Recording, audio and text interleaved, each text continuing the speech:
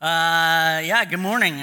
We are thankful that Elsie could be with us this morning as well. This table is actually too low for me for once. There we go. How about that? Okay, so good morning. If I don't know you, my name is Pastor Luke. I'm glad you are here. Pastor Mark is on vacation, enjoying some sun and good weather, hopefully in Kelowna. So we are continuing in our new series. It is called 316, and we talked about as we explore different passages of what different books of the Bible in that 316 verse. It's interesting as we are going through and we are talking about it as a staff. When you turn to different 316 passages, you find all sorts of nuggets of wisdom. And so I'm excited to share one with you this morning. So our theme this morning is Be Encouraged, Our Hope in Christ. We will look at 1 Peter 3:8. Starting in verse 8 this morning. But let's talk about the basics. So if you don't know much about the book of 1 Peter, it was written by Peter, as it is titled.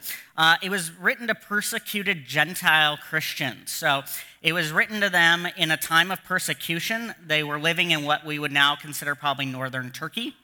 It was around the time of Nero's reign or just after it, depending on who you read. And part of that is important because the persecution is what Nero really started. And then from there, the understanding what the purpose is. Peter really wrote this to encourage suffering Christians. And really what it was is to encourage the suffering Christians in their faith. So it wasn't just suffering, it was actually being persecuted or struggling with your faith and dealing with your faith as you walked through that because someone else was oppressing you or opposing your faith. You know, and he really wants you to understand that as Christians, you have an eternal destination and that hope rests in heaven with Jesus. So this morning, we're going to talk about kind of three relationships that happen in 1 Peter. The first one is Christian to Christian. The second one is Christian to the outside world, along with being your other brothers and sisters in Christ. And second is being encouraged in suffering or persecution for the hope you have in Christ. So this morning, if you'd open your Bibles to 1 Peter 3:8, and we'll go to verse 12 in this first section. If you don't have a Bible, you can grab the Pew Bible in the pew in front of you and turn to page 982. Also, if you want a Bible to take home, take the Pew Bible home with you. We would love to give you that a gift. Just to say you have a copy of God's Word in your home. So we'll start in verse 8, and it says, "Finally, all of you, be like-minded and sympathetic. Love one another. Be compassionate and humble. Do not repay evil with evil or insult with insult. On the contrary, repay evil with blessing, because to this you were called, that you may inherit a blessing. For whoever would love life sees good days, must keep their tongue from evil and their lips from deceitful speech. They must turn from evil and do good. They must seek peace and pursue it. For the eyes of the Lord are on the righteous, and his ears are attentive to their prayer. But the face of the Lord is against those who do evil." So as we talk about that first verse in verse 8, it really is Christian to Christian. So how should you relate to your brother and sister in Christ? The idea is to be like-minded, to be of one accord in Christ, to seek that harmony between one another, to be sympathetic as you might walk through a tough situation with someone, to love one another. We are all different, but we share this commonality in Christ. Be compassionate, be unselfish, be humble, not prideful, not self-centered. Think of others first. And you might read this list of things and say, okay, I can do some of those. But what about our differences? We have differences of opinion. We have things that we don't agree on. Well, we use these as a guide so that we're still in unity in one another. We learn to agree to disagree. For instance, Ryan and I might disagree about the fact that the Flames are better than the Oilers. I know. One cup, I know. We might disagree that a president is better than a prime minister or vice versa. Or we might wait to see which personality is better. I don't know.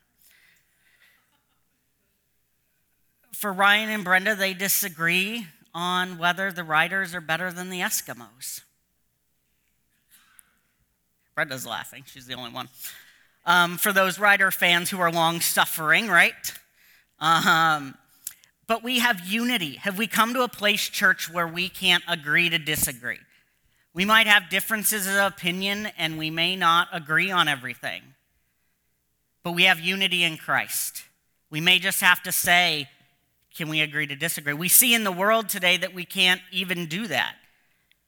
People want to associate with only their people that are like them 100%. We believe in these things, or we are, political spectrum, whatever it might be. We can't cross lines. We can't even have a discussion anymore. But as believers, you can do this. You have a unity that Christ brings you together. And you may just have to say to one another, we don't agree on this, but you still can be friends and relationships and brothers and sisters in Christ. Our second point this morning is relating to the outside world and what that looks like. How should Christians deal with a hostile society? Our world is increasingly changing. Would we agree? Yes. So it's increasingly changing. I was reading Faith Today magazine the other day, the new one that just came out, and Angus Reid reports on the topic of marriage. So I thought these would be interesting for you.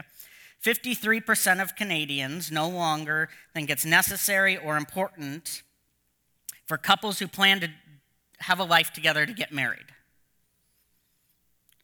46% of Canadians agree that marriage is only as relevant as it's ever been. It no longer is necessarily relevant. So you have 64 people who don't consider marriage important. So for us as believers, that's a big step. That's a big change. There are many other world-changing things that are happening that we see. But how do we relate to it? Well, Peter tells us in the text in verse 9, love life. This is a choice we make, to love life, to see the good days. Your witness, your example, your love of life is the hope in Jesus that you show the outside world. Do you wake up each day thankful and loving your life?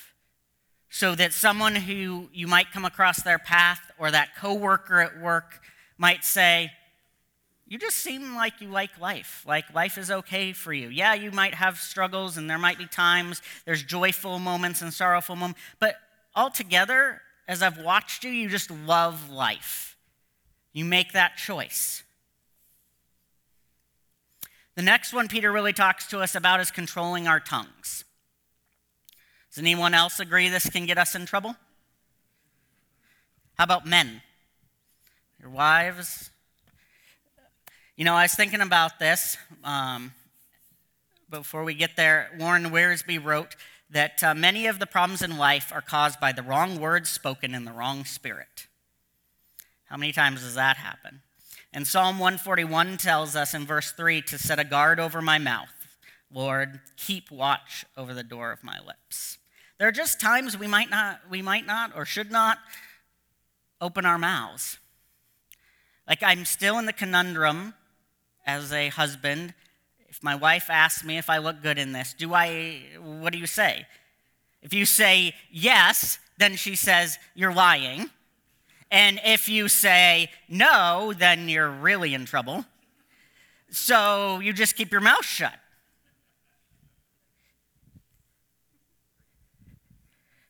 Right? I don't know. There are all times when we have said something we shouldn't, maybe even talked about something that wasn't ours to share.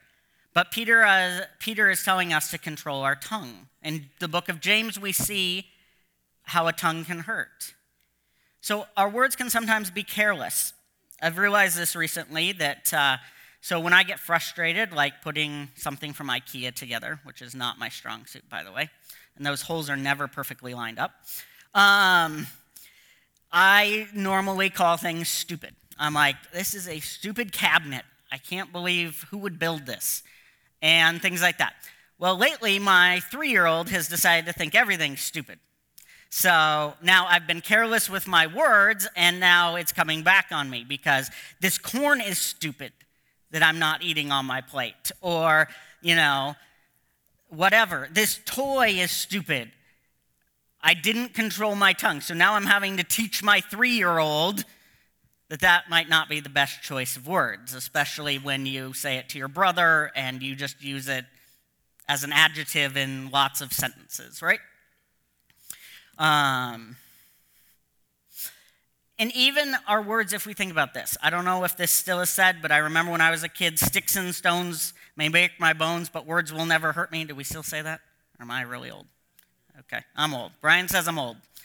So, oh, Phil still says it. Okay. But the truth is that words do, right? There are people who walk into counseling offices every single day with a core injury because of something somebody said.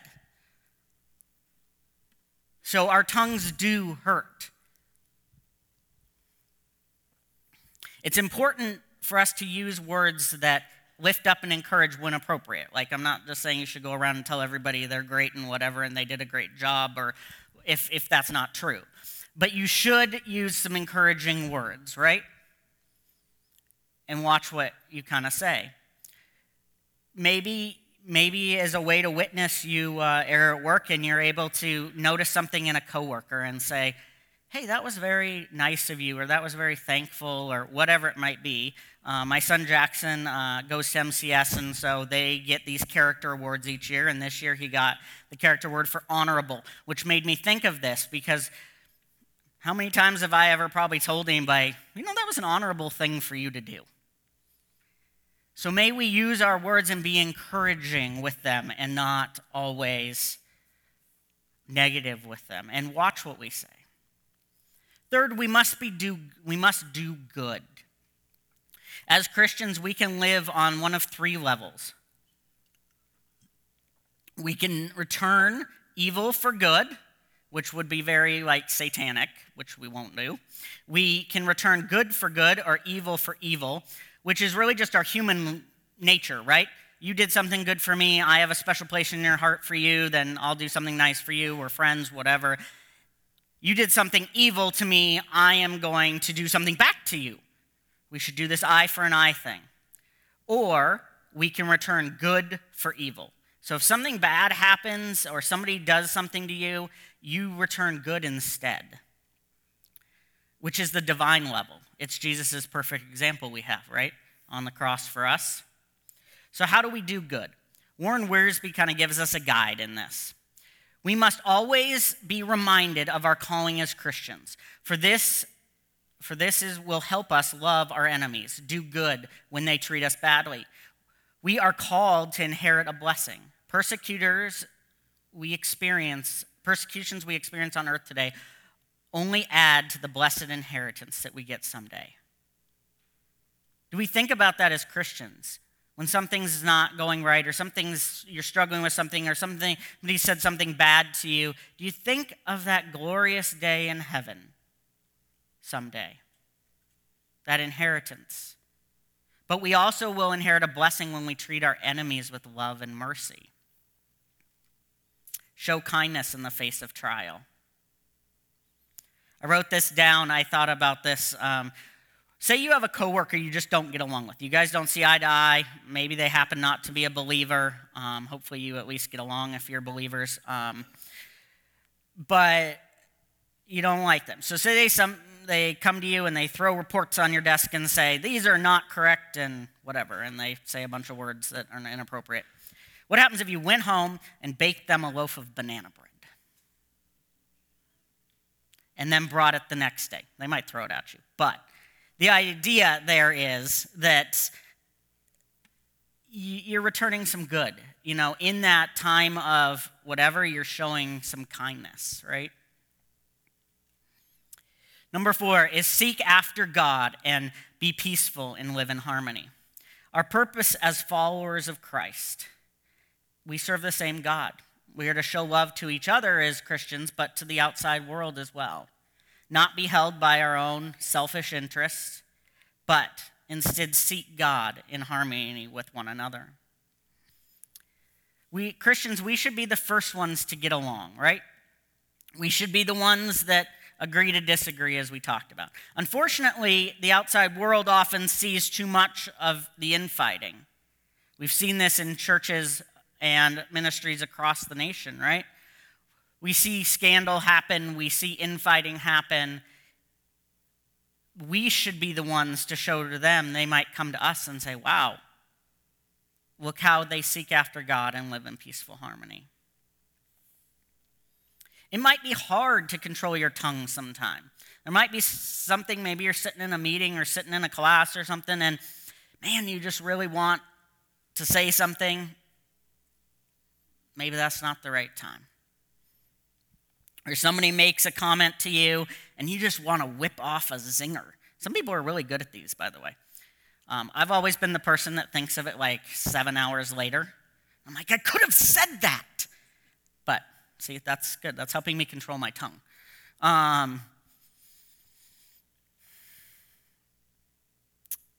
At times, it's even hard to be harmonious. But as the passage continues, God is listening. He is our hope. He is our encouragement.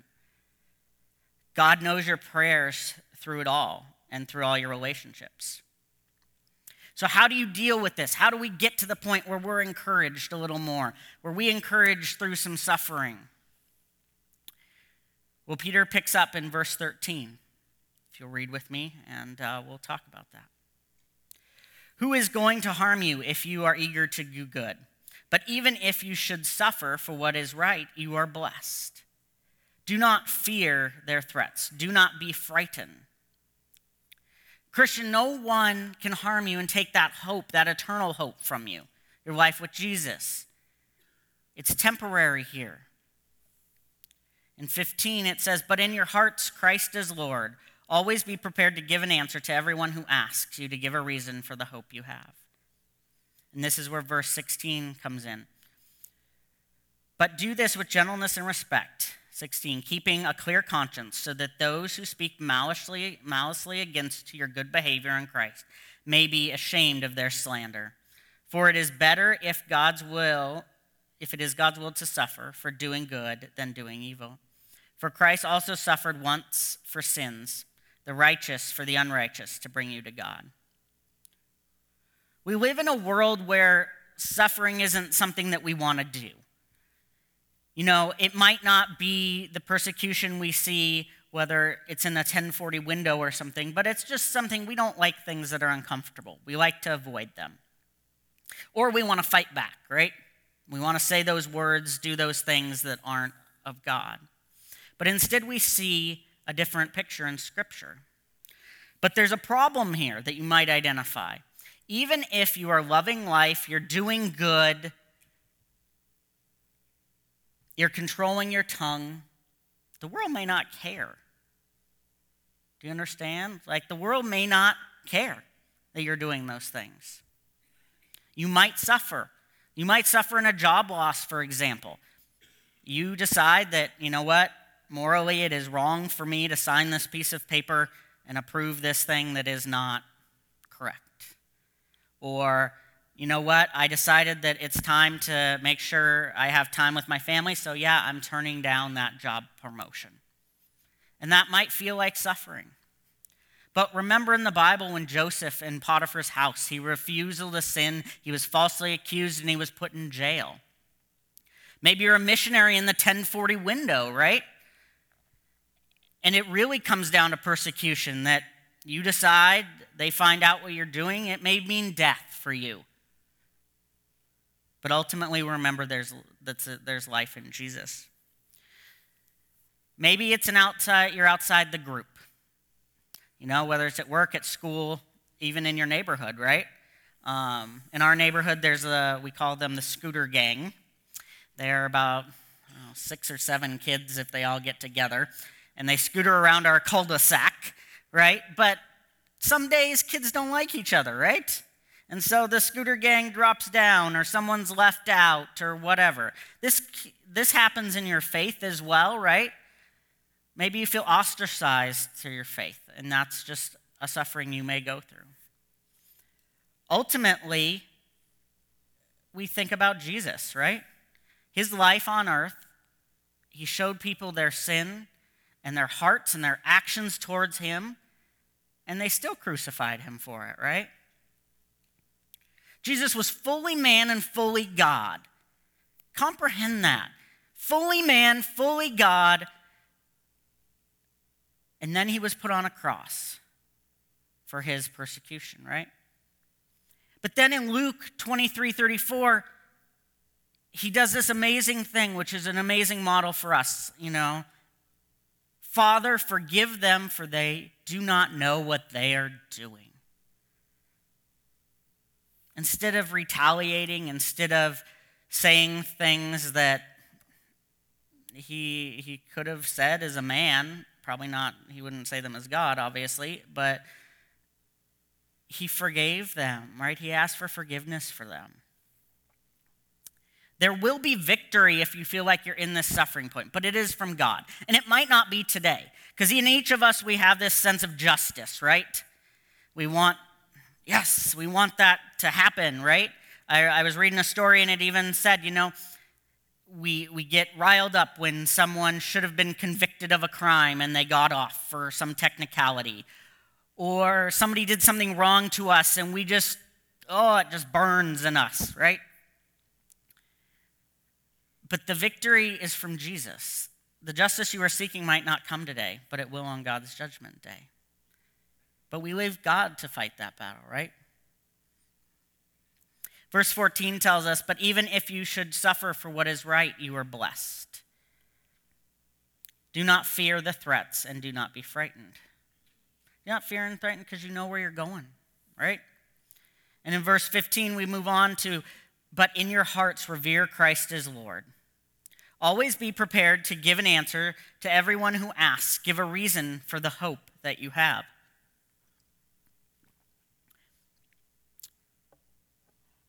Believer today, do you understand that hope that you have? Do you understand that that's Jesus? It's not in the next thing that you do today or the next thing you buy, or if you're like me and you want to celebrate putting an IKEA furniture together without losing parts. It's in Jesus. And are you reminding yourself constantly of that? But then this preparation, right? Are you prepared to give an answer? And is that the answer you give? So if I was a coworker with you and I came to you and I said, you just seem very happy, you seem to love life, what is it about you? Would you first go to Jesus, or would you say, oh, well, I got a beautiful wife and 3 kids, or, I love golf, or whatever it might be, or do you put Jesus in that place? But when you do answer, you do have to remember in verse 15, at the end, it says, do this with gentleness and respect. So do this with gentleness. Don't do this like shoving it down their throat, telling them you're better than them, all that kind of thing. And then in 16, which is kind of our key verse for today, is keeping a clear conscience. So deal with the things you need to deal with, so that those who speak maliciously against your good behavior in Christ may be ashamed of their slander. So that first part is really a caution, right? And the second part really is, think of it using your tongue wisely, right? For those who might come after you or say something against you, that your behavior is clear. And as we kind of get to the end of this section, we really see that 18 is focused on our Lord and Savior Christ. For Christ suffered once for sins, the righteous for the unrighteous, to bring you to God. This is that encouragement today, that hope that you have, that Jesus brought you to you and me. When I was praying yesterday, as I was kind of working through this a little bit, I couldn't get this out of my mind when I read this verse, the parable of the lost sheep. And the idea that no matter where you run off to, God is coming after you.